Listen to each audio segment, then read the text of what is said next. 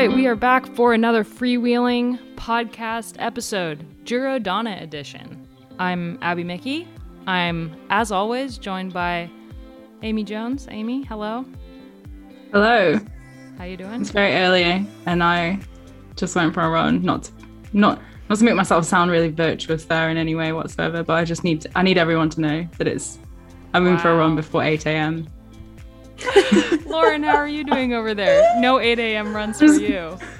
No, sadly. I used to be that productive once upon a time, but the thought of running at the moment makes me feel not quite sick, but just it's not possible. Although I did run to the fridge last night to get to some dessert, and my boyfriend was like, "You can still run." That's the kind of running I normally do. So. Amazing. All right, well, we are here to talk about the Giro Donna. I'm so confused because I keep thinking it's the Giro Rosa. It's just stuck in my head. I've said Giro Rosa at least 3 times on the regular Segment Tips podcast, and I'm like, I don't. You know how they would make this race even more like prestigious than it already is without being warranted, is keep the same name. Yeah, seriously. Everyone's just going to keep calling it the Giro Rosa anyway. Like, I think someone posted on Twitter yesterday it's had 6 or 7 different Twitter accounts or like hashtags or something, and he was just posting all these random facts about the race. It was quite funny. Anyway, let's get started. First, we're just going to kind of run through the first 4 stages of the race. We're recording this after stage 4, so after the uphill time trial. And in between talking about each stage, usually I don't think we would break it down into stage by stage chats. However, we have audio diaries from 3 of the riders racing the race: Hannah Barnes, Ruth Winder, and Heidi Franz. So we want to kind of intersperse the podcast with some of those audio diaries today. So that's why we're going to kind of start off with stage 1 and work our way to stage 4. So stage 1, off the bat, team time trial, which I love a team time trial. I'm a huge fan of a team time trial. Lauren, you'll be able to attest this. There's no other event in cycling you can in road cycling, where you get to stand on the podium with your whole team, except for the team classification. But that's still, kind of an afterthought. The team classification isn't really that big of a thing at the end of the race. But when you win a race, you're standing up there all by yourself, even though in theory, cycling is a team sport, which we don't have to get into. But for the TTT, you get to stand up there with all your teammates, spray each other with champagne. It's amazing. However, Nathan Haas brought up something on the regular podcast that threw my mind for a loop. When the race starts out with the TTT, and in women's cycling, there's such a massive discrepancy between the top teams and then the rest of the teams, that the GC was basically decided on the first day to be between the top 2-3 teams. And it all has to do with equipment. Valid point. I think one thing we didn't discuss was the equipment factor, but it is a huge thing. And yeah, going back to the TTT, I had the privilege to race with Specialized Lululemon and then Velocio SRAM, which became Canyon SRAM. And they won the TTT, I think, 4 or 5 years in a row, maybe 5 years. And it really, the riders were incredible, but the equipment was on point. They invested a lot of money into testing. And you just need to look at the top few teams in the team's time trial. And they're the ones riding the best gear, right? Who have probably invested a lot of money into aerodynamics and testing and all that. So that does make a huge difference. And I think, going back to what Nathan said, team's time trial can be so damaging in a tour to the GC. I think traditionally in the men's race, like if you lose 20 seconds or something, it's hard to start on the back foot, but we're not talking about minutes deficits here. Like if we just think about Marta Cavalli, when we get into that a bit later, just looking at her standings in the general classification, the TTT for FDJ, I mean, we will never know what they could have done, but they had some serious bad luck and right from the get-go, she's off the back, which mentally can be really challenging if like you had GC ambitions and then you already know, fuck, like I'm 2 minutes down to Anna van der Breggen already. That's a pretty hard thing to start a Grand Tour with. And they had a team camp based solely around the TTT. They spent over a week training the TTT. And I think for something like FDJ Nivella Aquitaine Futuroscope, like unfortunately Sile went down in a crash, which is a massive bummer. I texted her before stage 3 and she said she was just really sore, but hopefully gonna bounce back. But for Cavalli, I mean, she's riding incredibly well. Cavalli lost 2 minutes and 12 seconds in the TTT. Major bummer for her, given the way she's riding at the moment, which we'll get into. But I thought it was just important to bring that up because I've always thought about the TTT as this incredible event that I wish was more prevalent. But actually, if you think about the equipment thing, on the women's side, it's a major bummer that the Giro Donne starts with that TTT and already on the back foot because of it. Well, I mean, you have the whole of SD Works already from day one in the top 6 places. And then they've sent such a strong climbing team. We'll get into the general classification, but who is sitting in the top 3 right now? To be fair, Trek Segafredo did win the TTT and then ... Well, yeah, I mean, we'll get into that as well. Like Lizzie Deignan is having an incredible Giro in my opinion, and I think you both agree. There's so much more to come from her in the coming days. Elisa is just having an off week, and it happens. Like, it's a shame because this race is such a big deal for her. She's in the tricolours, but we've all been there. And anyone listening who understands bike racing just knows sometimes it just doesn't, click. I mean, on the equipment side, Ale BTC Ljubljana was 3rd, above Canyon SRAM, who you just said would have put a lot of thought into their equipment. So there's still, there's still teams that can kind of manage it without all of that effort going into the equipment and all the money that goes into a time trial in general. Because Ale BTC Ljubljana, not exactly an equipment-centric team. Are they still on Cipollini? Yeah. Yeah.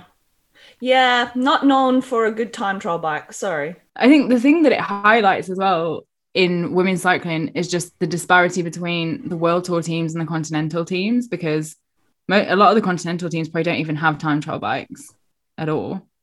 So... not that, obviously the GC was going to be contested amongst the World Tour riders, but it stops riders coming through. Although we do have Gaia Railini. She's still 13th. Yeah. Yeah, she must have just fallen out. Let's move on to stage 2, but really quick before we do, let's hear from Hannah Barnes about Canyon SRAM's TT, and then we can also hear from Ruth Winder from the winning team time trial, Trek Segafredo. Hello. So we've just finished the first stage of the Giro, the team time trial. It was a quick one. It was 27k, but yeah, unfortunately we lost Tiff about k into the start after her chain slipped off, and we weren't able to get it back on, and we waited for a little bit, but decided just to carry on with 5, which is unfortunate because we're 6 seconds off the podium, which is a shame. But yeah, for us, we're really happy with how we rode together, and just going into tomorrow, which is probably one of the bigger GC days, is in a position that's not too bad, not too far down, is really great. And yeah, I think we can go into it knowing that we've got a really strong team behind us, and yeah, can help Michaela and Aliona as much as we can. But yeah, now more importantly, we've got the football to watch with Elise, who's Swiss. So we're watching the Swiss-Spain match tonight, and then tomorrow is England. So yeah, there's quite a lot of football talk going around the team at the moment. But yeah. Looking forward to tomorrow and heading to the mountains. Hey, cycling tips. Ruth Winter here from Trek Segafredo, doing these audio diaries again for you guys to follow along the Giro. And we just won the team time trial as Trek Segafredo, second year in a row, which feels super, super good. It's my third team time trial win in a row because I won it on Sunweb too, 3 years ago? 2 years ago? 3 years ago. I'm not sure now. Which feels super amazing, and I crossed the line first, so I'm actually in the pink jersey too to start tomorrow, which always feels super weird as a team time trial because it's like everybody went just as fast. It just so happens my front wheel crossed the line first. So yeah, I got to go on the podium and wear the pink jersey, which honestly feels super special. It's amazing to wear it, but we really just were super motivated as a team to put Elisa in good position because we have a lot of faith in her going forward in the rest of the Giro. So yeah, we're really happy. It's going to be a really good race for us, I think, and we hope we can go into it hoping for that as much as we want, and we'll have to see what happens. But yeah, super hard TTT, and maybe it wasn't all like smoothest race ever. We definitely could have learned a lot from what we did today, but to feel that way and still have won is really it's a cool feeling, I suppose. And yeah, so I hope that you enjoy these video diaries this year, and tomorrow we have we finish it on a 17-kilometer climb, so expect a lot of GC fireworks going on tomorrow, and yeah, have fun following along. All right, bye. All right, so stage 2. We went from the TTT, which separated a lot of the teams time-wise, to like a massive mountaintop finish. And it's I said it in my post-race article. It's SD Worx world, and we're just living in it because they absolutely crushed stage 2. I mean, Anna van der Breggen won the stage, which I think we all predicted. We all knew that was going to happen, especially without Annemiek there, who's right now, I'm sorry to say, the only rider in the world who can keep up with Anna on the climb. She can't beat her, but she can keep up with her. But without that other factor in there, SD Worx went 1-2-3 with Anna van der Breggen, Ashley Molen-Pasio, and Demi Vollering. And there's still time gaps and stuff. So for me, coming out of this, stage 2 is hot damn SD Worx. But the number one thing for me was Marta Cavalli, who got 4th and was just narrowly out sprinted by Demi Vollering. And she's not a climber. She's kind of a punchy, rouleur, sprintery type, but clearly has been working on her climbing a ton. She looks lean AF, and she took 4th on a huge mountain stage, which, I mean, I wish that Sile hadn't crashed, because I imagine that Sile would have been able to hang up in there with her, and there would be 2 FDJ riders like hanging out in the top. But with the time loss for Cavalli in the opening TTT, even that ride didn't put her into the top of the general classification conversation. Not that anyone can now beat SD Worx. Look, yeah. I mean, we're only on stage 2, so we're not going to jump into what the GC standings look like at this point in time, even though people following the race are fully aware.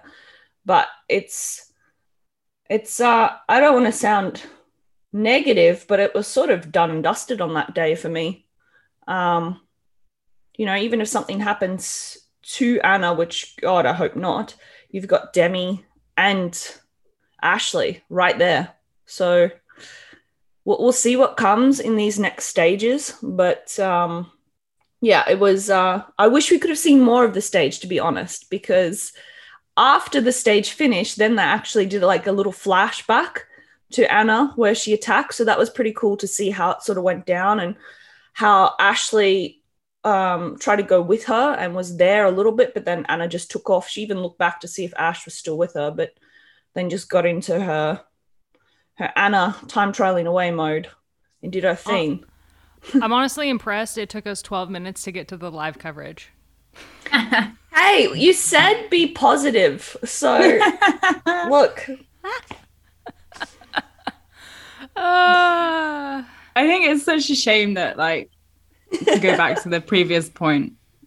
It's a shame that it's a combination of factors, right? The reason this race is like so not by SD Worx already, because like, you know, Cassia's not there, Annemiek's not there, Sile crashed, like there's like Elise's like otherwise I think maybe they still would have won it, or well, they haven't won it yet, but like maybe they still would have been in the same position, but there would have still been another battle going on and they would have had like kind of competing against them, like and kind of giving them a run for their money. Whereas now, because their main competitors are all kind of compromised in some way, they're kind of just running away with it. So yeah, I mean, like if you look at the GC, I'm sorry, I have to jump to it. Wait, before you jump to it, I mean, yeah, it's whatever happened with Trek on the day. I mean, they clearly had a super strong team time trial, and Elisa, I think there was a lot of pressure on her going into the race, and I think it clearly affected her because we know she has the legs. She just won both national championships in Italy. So she's on form, you know. But I think for her, given the way she rode earlier this year and the fact that she's never won the Giro, she went into this race with a ton of pressure, probably internally, hopefully not from the team because that never helps anybody. But she lost 8.5 minutes on this climb, which is, I mean, obviously there's no coming back from that.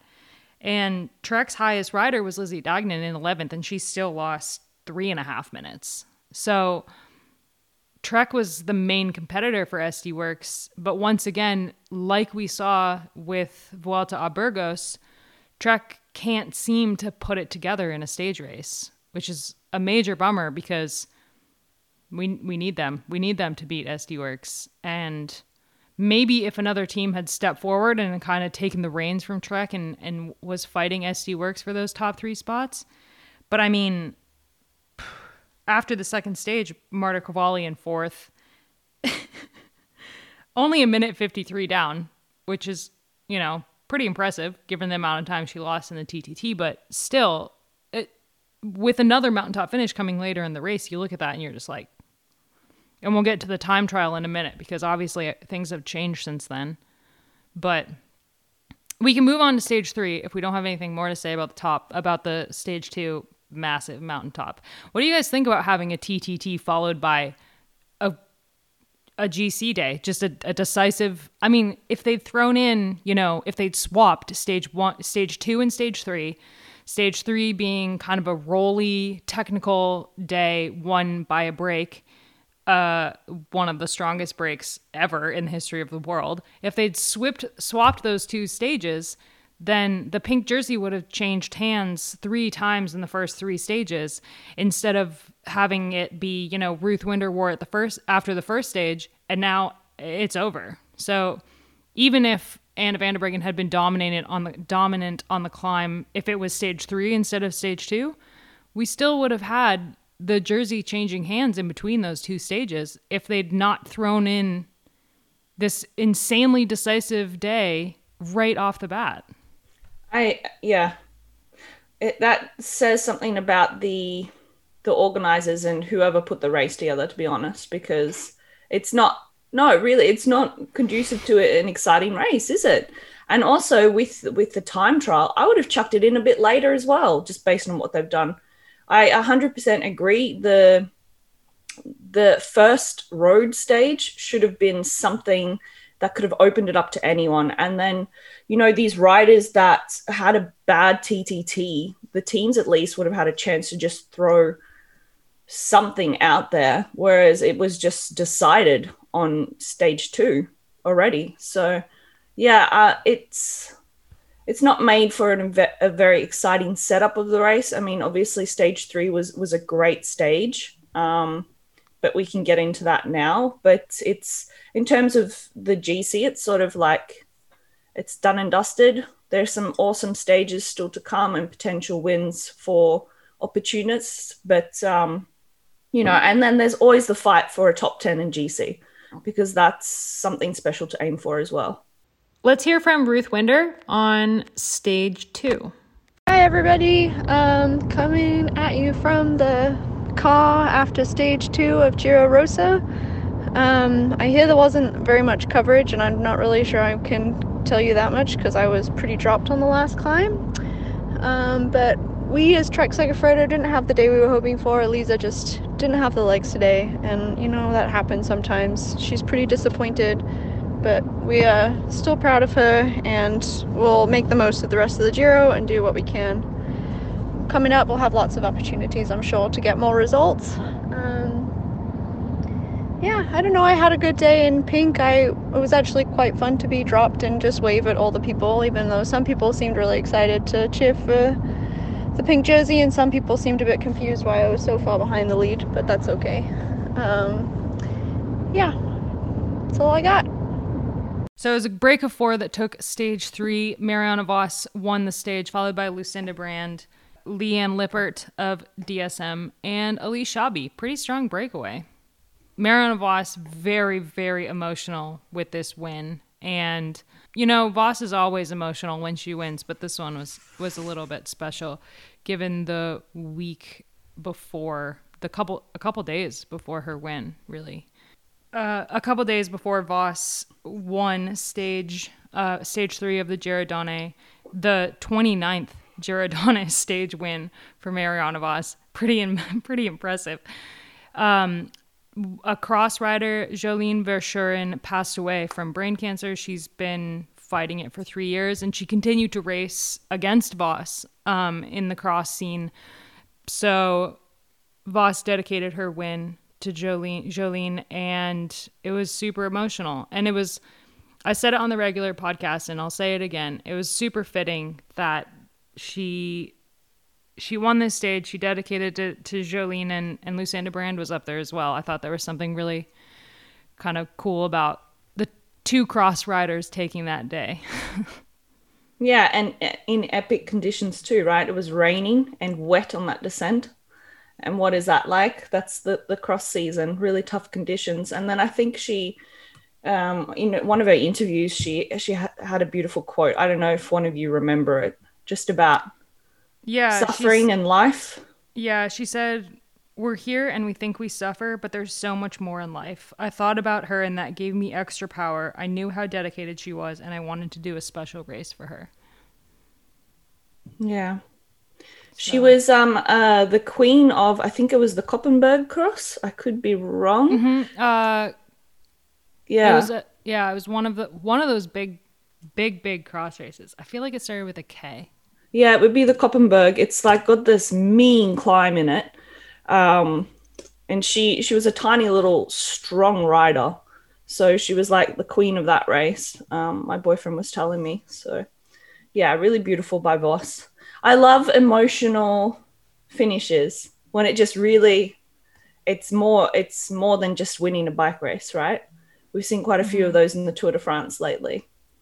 Yeah, there's been a lot of emotion at the Tour de France this year, and some emotion thrown into the Giro Donne as well. So let's hear really quick from Hannah Barnes on the stage, and then move on to stage 4.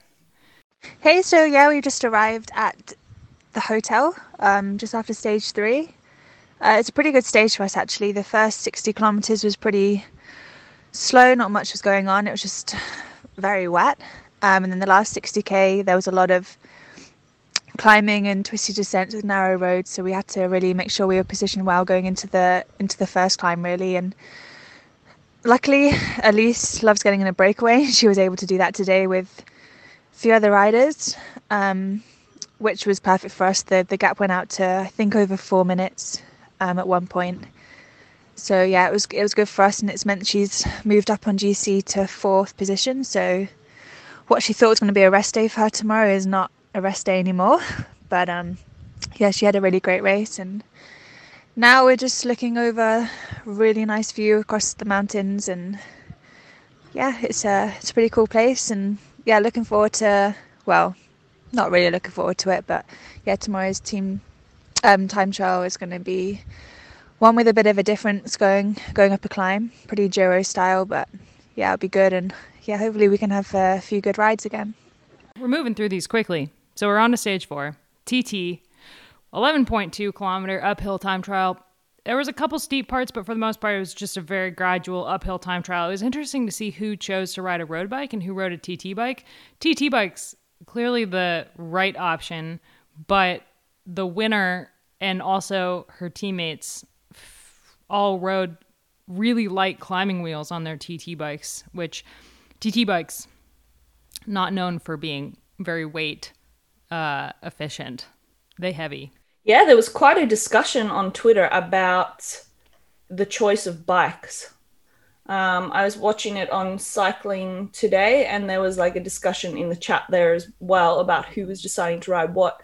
But I guess if you looked at the top 10, the majority of the riders were all riding, TT bikes.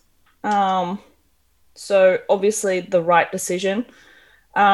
I just wanted to highlight how well Grace Brown rode yesterday. She was sitting in that, pole position for most of the race until sort of Vollering came through. It just goes to show that the great form she has leading into the Olympics and just an incredible year that she's had so far. But then Anna came along. Grace Brown did great. And her amazing ride broke up the SD Works party so that they didn't go 1, 2, 3 again, because they almost did. But Anna van der Breggen won the stage, took some more GC time, won by 1 minute and 6 seconds. Demi Vollering was second, and then Grace Brown third, and then Ashley Moolman-Pasio fourth. So the GC at this point, we're caught up. We're caught up to where we are now, and the GC at this point is, is it wrapped up? Is it over? Amy, what do you think? I mean, she's looking at her notes. I'm looking at it. I'm looking at the gaps, and I'm thinking, dude, I wrote them down, and I'm looking at them as well, going, we've only had 4 stages, and she's winning to her teammate by 2:51, and then her second teammate. Thing. Is the time gaps are massive, but it's not even the time gaps that are the reason that this race is over. The reason this race is over, barring catastrophe, which we don't want, because even though Anna van der Breggen is like unreal right now and dominating this race, we still really love her as fans. She's amazing. So we don't want anything to happen. We don't want the race to be lost that way. No one wants that. But the reason this race is over is because the closest person to them who's not SD Works is Lizzie Deignan in fourth, almost 6 minutes down. Which is amazing. Lizzie Deignan in fourth at the Giro. Currently, I mean, we still have some hard stages to come, but you're 100% correct.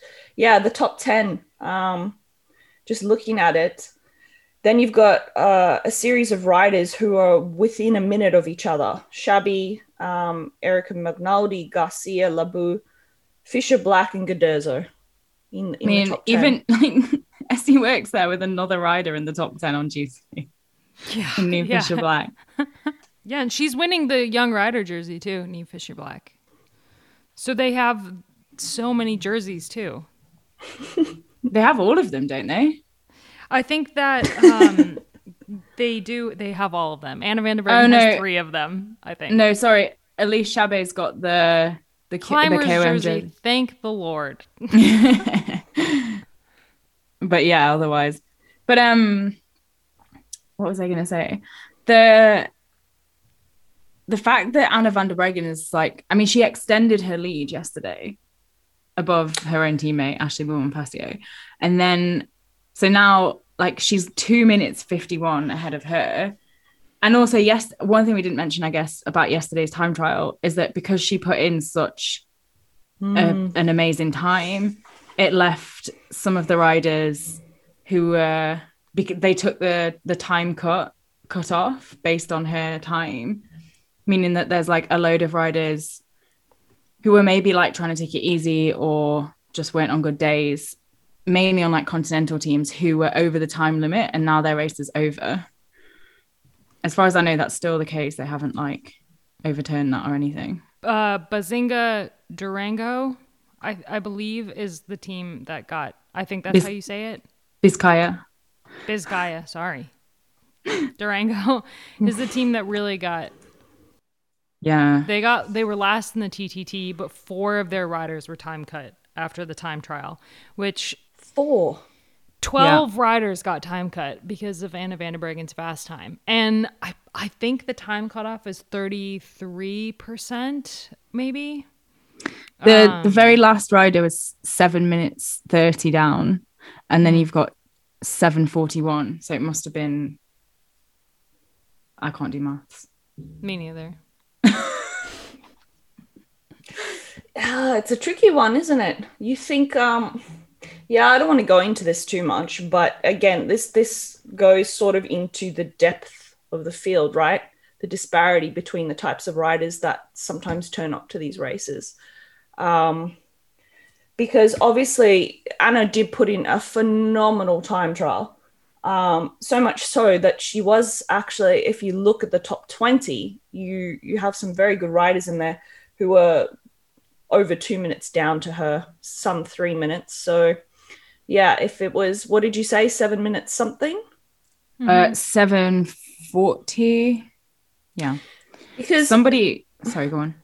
No, I was just saying from memory, like there was a discussion about having, you never take a rest day in a Grand Tour sort of race. But actually, from my experience, quite often as a domestique, because your team wants you to save your legs, you would be told just ride up there, like, stay within time limit, but just ride sort of within, that zone where you're not really hurting, but you're pushing like a little bit sort of thing. And that happened multiple times, but maybe they just didn't sort of estimate how fast she was going to go. Yeah, exactly. Because quite often you would look at a course and say, okay, we think roughly it's going to be about this time. We know that it's 33%. So you would figure out where you need to be. Mm-hmm.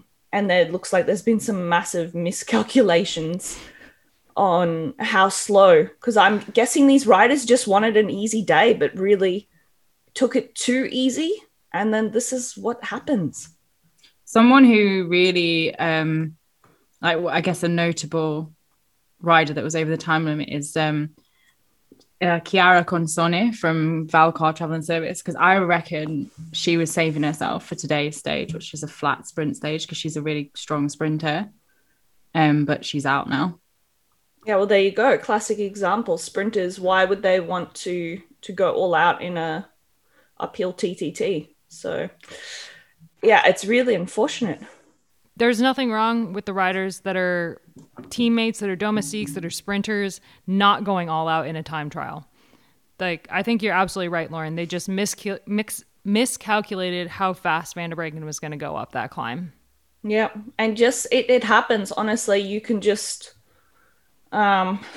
take it. It's literally just taking it a little bit too easy. That's it. And, not having the support either from your team saying, maybe actually pick it up a little bit, because Grace Brown, for example, she set that time for quite a while, but she would have come later in the race. These riders would have been some of the first riders off, right? Mm-hmm. And just told, ride the climb. And they probably were just wearing normal helmets and going up there on their road bikes. They were still going hard. Yeah. They were still going faster than most of the people listening to this podcast and myself would have been able to go up that climb. Let's be honest, Yeah, but then not like they were soft pedaling up the climb, No, God no. And with this sort of course as well, that's the challenge of it, is it was actually a hard time trial. Anna said it herself. It's not a flat time trial where, if you've got the gear actually on, you just sort of roll through it, and you can finish 6 minutes down, but the deficits just wouldn't be as big. Mm-hmm. So I think that's enough about that sad story. Should we hear from Hannah Barnes and Heidi Franz real quick? Hey, so just got to the hotel after today's time trial. Being the Giro, it was uphill for half of it. I think 6K of it was uphill up to a really beautiful plateau, I guess, at 1,700 meters. Driving down, we stopped at a little lookout and took some pictures and videos of the really cool waterfall that we couldn't enjoy when we were riding up it. But for us, it was kind of half of the team. We're going to use it as almost a recovery day, but we knew that we were also going to have to ride pretty hard because we knew that Anna, like she did, rode hard. So the 30% time cut was actually going to be a pretty small margin. We kind of took it easy as we could. And then the other half of the team used it as kind of GC practice for the future, and also I guess a little bit of a Tokyo recce because the course isn't exactly the same, but there's a few similarities, so it was also good for that. It's 4 stages in now, 6 to go, and I just got back down to sea level, I guess, at 30 degrees. So we're looking at a few hot stages, I guess, now going into Milano and Lake Como. Just looking ahead now to the stages that we can focus on as a team and get the best out of the race and the rest of it. Stage 4. Already stage 4. It's kind of going by nicely. Uphill time trial today. Maybe one of the most beautiful time trials ever. We went straight up this like mountainous road just to get to the start, through these like really cool Italian villages, and then through this super long tunnel, and then right at the end of the tunnel, like suddenly all the team buses came into view, and this giant looming mountain with some snow on top was like right in front of us. It was pretty epic. And the TT itself climbed up like these cool switchbacks through some town, and then up over this like crazy waterfall. I was going kind of easy, not easy, but I was not under pressure to do a hard TT today, which was nice. So I could like take maybe a second to look at the views around me, which was really amazing. This giant waterfall was just insane. And just a cliff below it to tell you how much feet or how many meters of climbing you have done in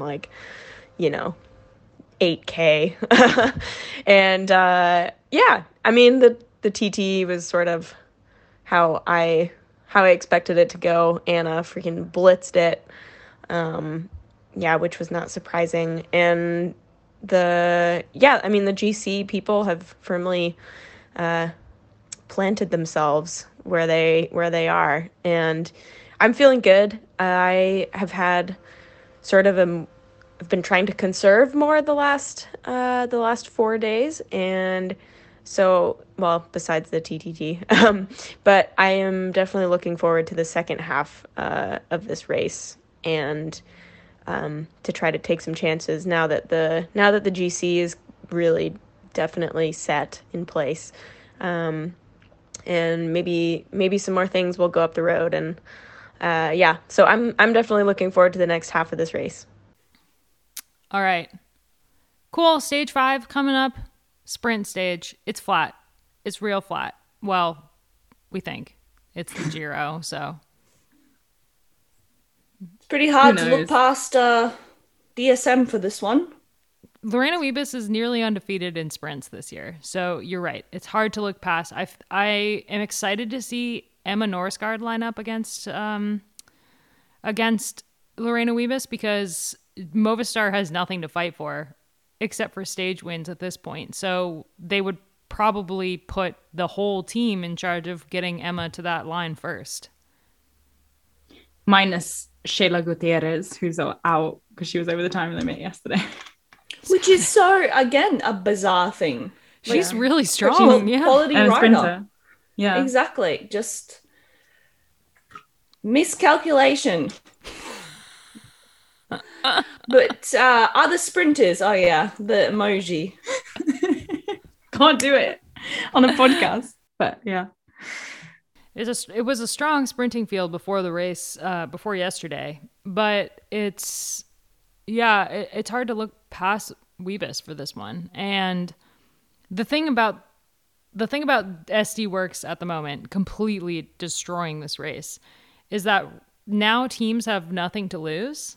So I hope that means that we see a really active fight for the breakaway, them putting SD Worx in the hot seat, kind of to have to, well, it's not like they have to pull anything back. A break could get 4 minutes and Anna's still winning by a minute even if Lizzie Deignan in there. So like, oh my gosh. I don't know. Actually, no, that being said, like you're 100% right. There's nothing left to lose. You just throw everything at it. And if you don't have a sprinter today, and to be honest, if you know Wiebes is there, like I think every team would be pretty keen to have something going and just to have DSM work their asses off all day to try and pull it back. Trek should throw Lizzie Deignan into a breakaway today. YOLO. She could probably win from a small bunch, you know? Why not? I wouldn't be surprised. I'm sure Lizzie's going to be super active the next days. I mean, she's 5 minutes 53 down. Like, I mean, yeah.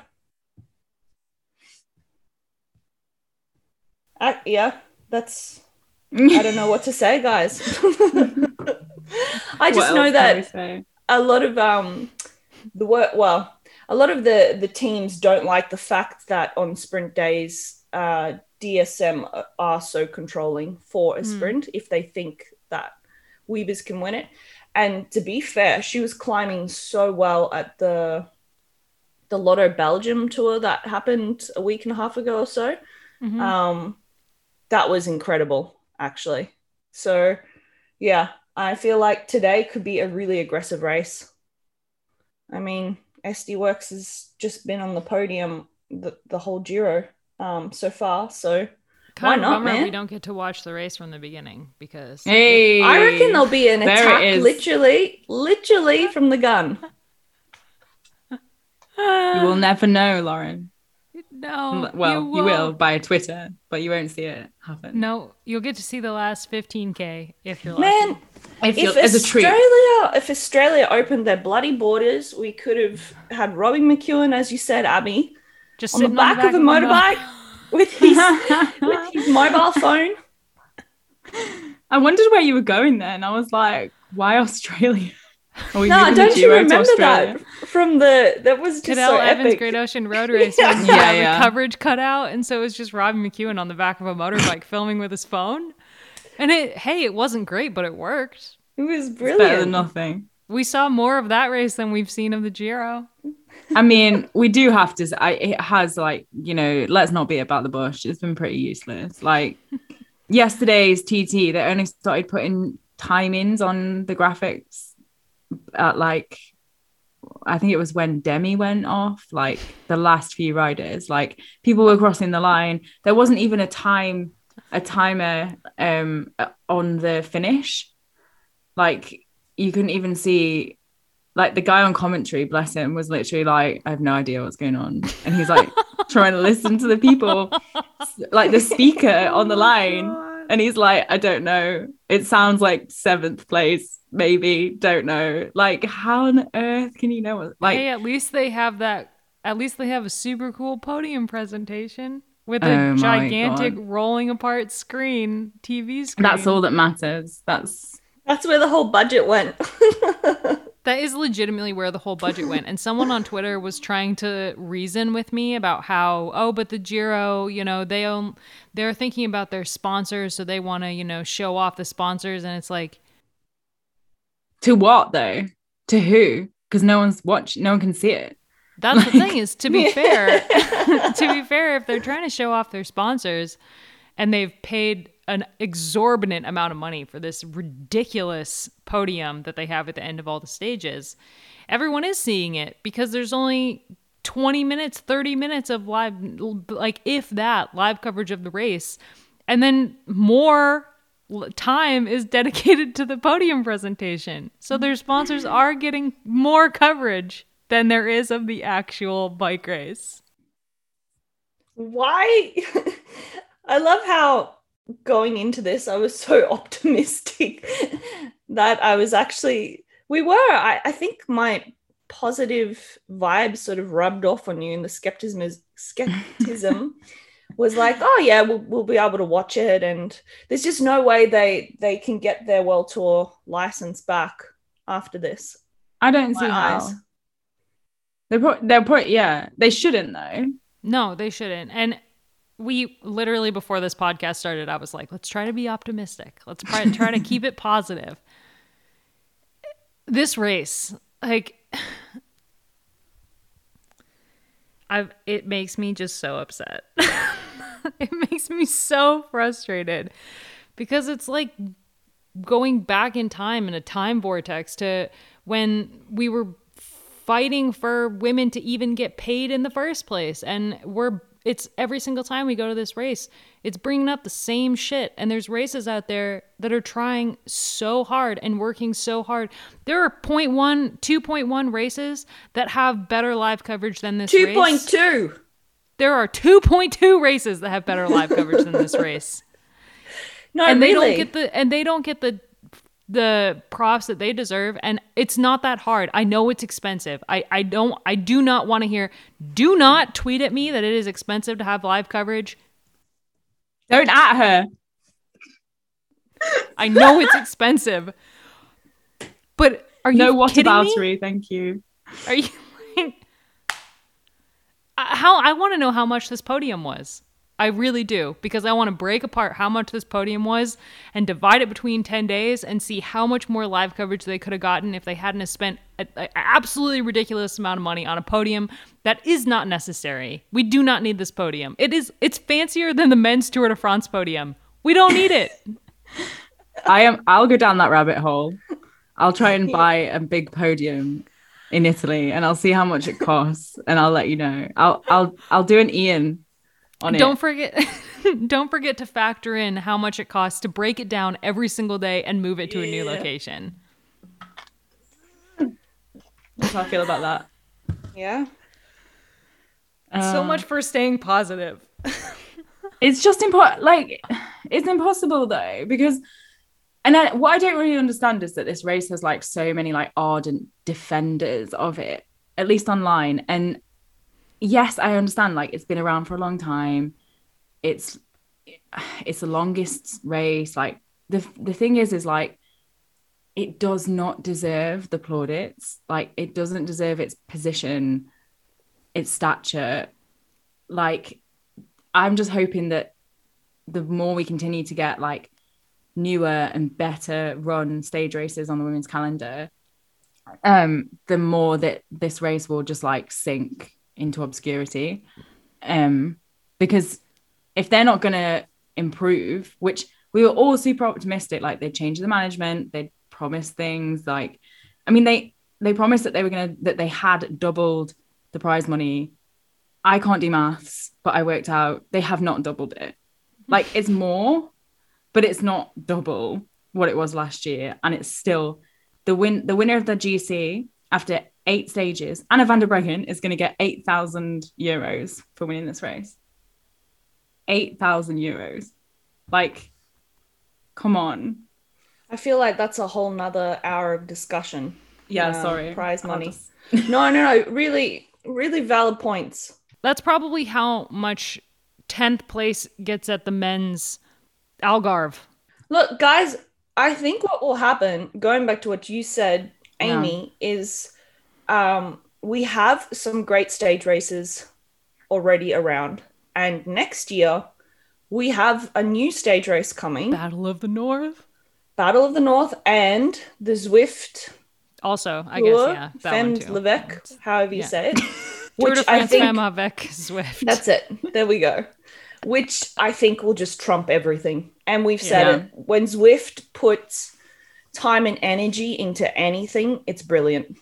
Mm-hmm. Really.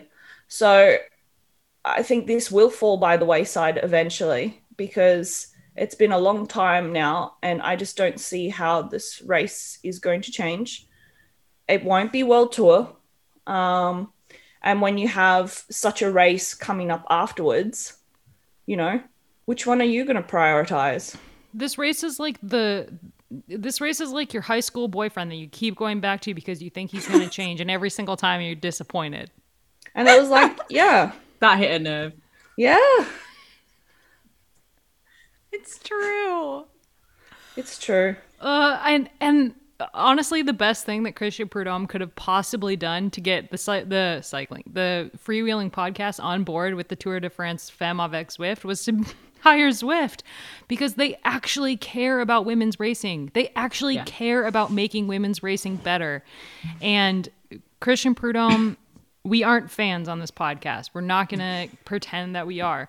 But with Zwift on board with this race, I am so excited for it, because I know they're going to do a good job, and they're not going to put a mountaintop finish the day after a team time trial so that the race is over before it's even started. And we know you listen to this podcast. Christian Prudhomme, looking at you. That's a positive note to finish on. Is it? I think so. It's exciting. But guys, it's 2.5 weeks till the Olympic road race. Yeah, we were going to talk about who's on form and stuff, but I think we can save that for the next episode, because we will be back in just a couple of stages. We're going to do a couple Giro Donne podcasts over the course of the race. So today is a Monday. We'll be back on, I don't know, what do you guys think? Thursday, Friday? We'll decide. We'll be back. We'll be back soon. And we will probably have more things to say. So stay tuned to the Freewheeling Podcast.